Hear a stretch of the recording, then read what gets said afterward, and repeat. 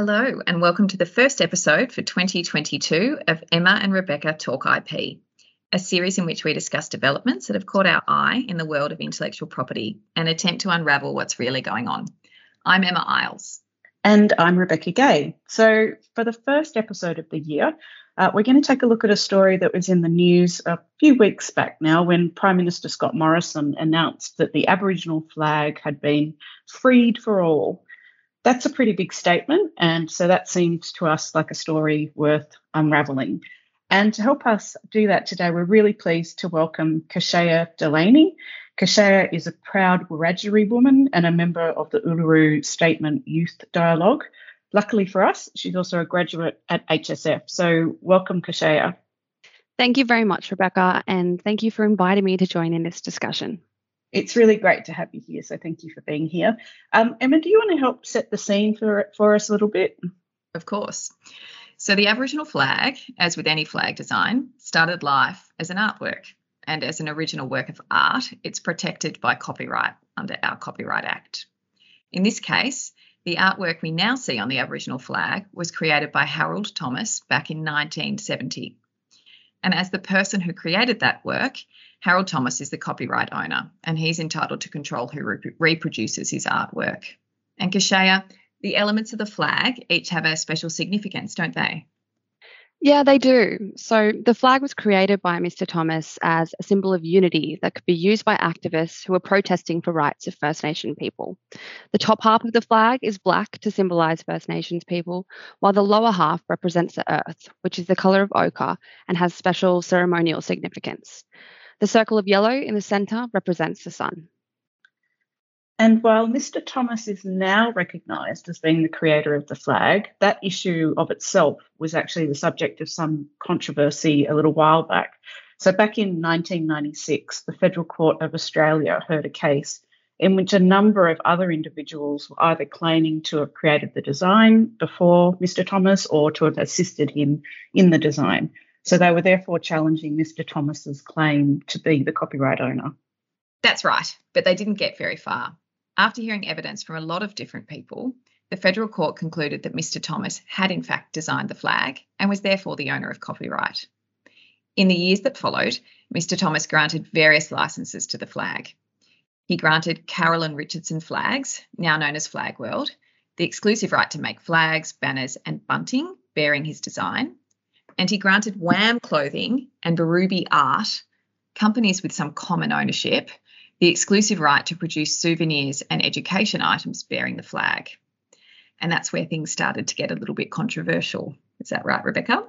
Yes, that is. And that was because WAM Clothing took it upon itself to start issuing infringement notices to third parties who were producing merchandise bearing the Aboriginal flag.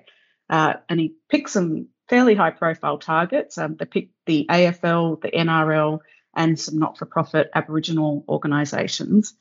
That probably would have been controversial enough, but WAM Clothing was not owned or operated by First Nations people, and the related company, Berube Art, had already been found to have misled consumers by selling fake Aboriginal art and had been fined $2.3 million for doing so, although by the time the fine was imposed, it was also in administration. So in other words, a bit of a mess. And it led to a Senate Select Committee inquiry in 2020. It also spawned the Free the Flag campaign that was led by Clothing the Gaps, one of the not-for-profit enterprises that received a warning letter from WAM. Interestingly, a submission made to that Senate Select Committee by Ben Wooster, who was the controller of Giftsmate, the related company to Berube Art, and former director of Berube Art and co-owner of WAM, stated that Wooster Holdings Proprietary Limited, WAM Clothing Proprietary Limited, and Mr. Thomas have entered discussions with the National Indigenous Affairs Agency in relation to the acquisition of the copyright in the Aboriginal flag. Those negotiations are ongoing. And a similar statement was made in a submission to the committee by WAM. So it seems that negotiations with the government to acquire copyright in the flag may have been in the works for some time. But the recommendation that came out of the Senate inquiry was for an independent body to be created to have custodial oversight of the flag in the same way that the Torres Strait Island Regional Council owns and controls copyright in the Torres Strait Island flag. But that's not what actually ended up happening here, is it?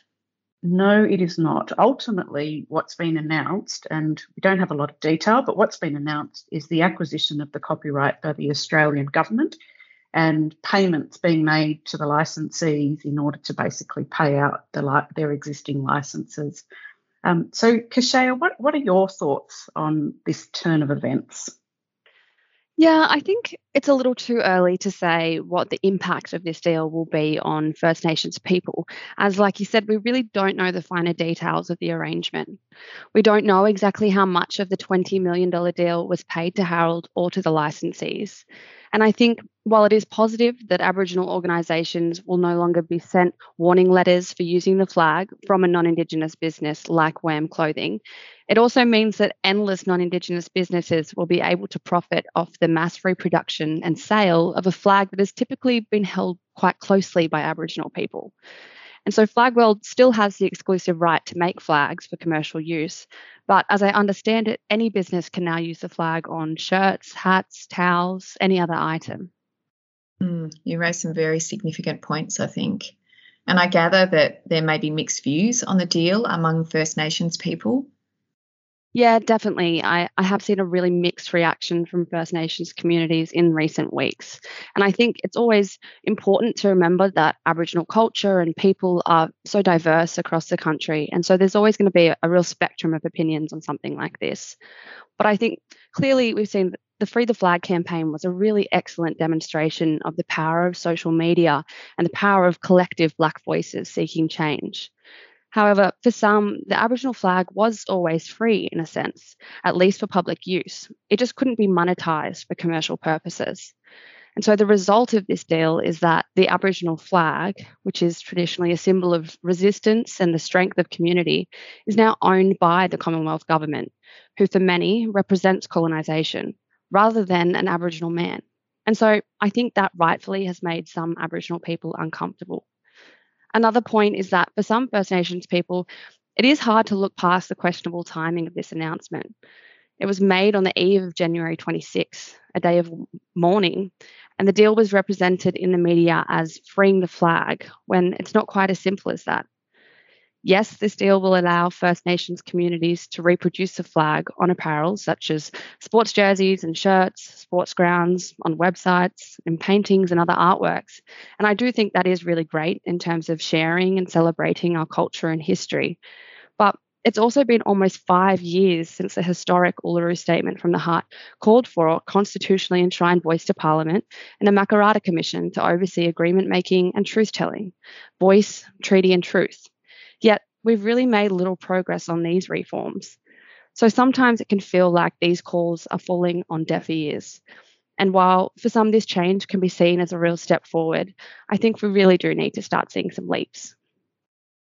It is easy to see why this announcement has been met with such mixed reactions, Kashaya, thanks.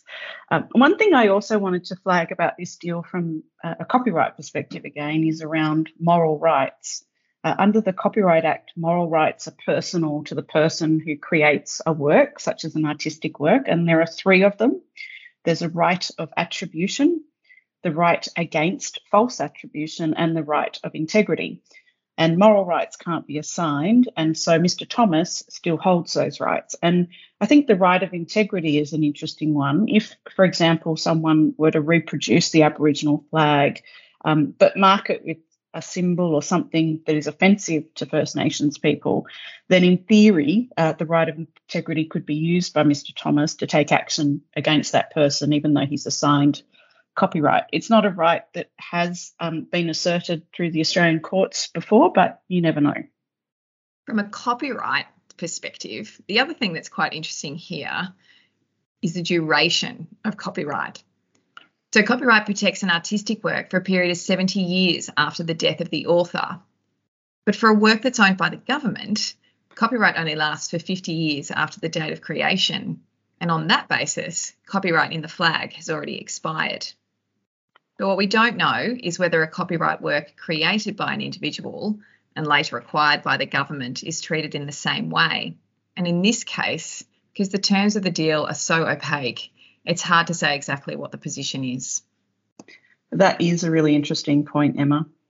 Kashaya, thank you so much for joining us today to provide a First Nations perspective to our podcast. We are really grateful for you to make the time. And thank you, everyone, for listening. Until next time.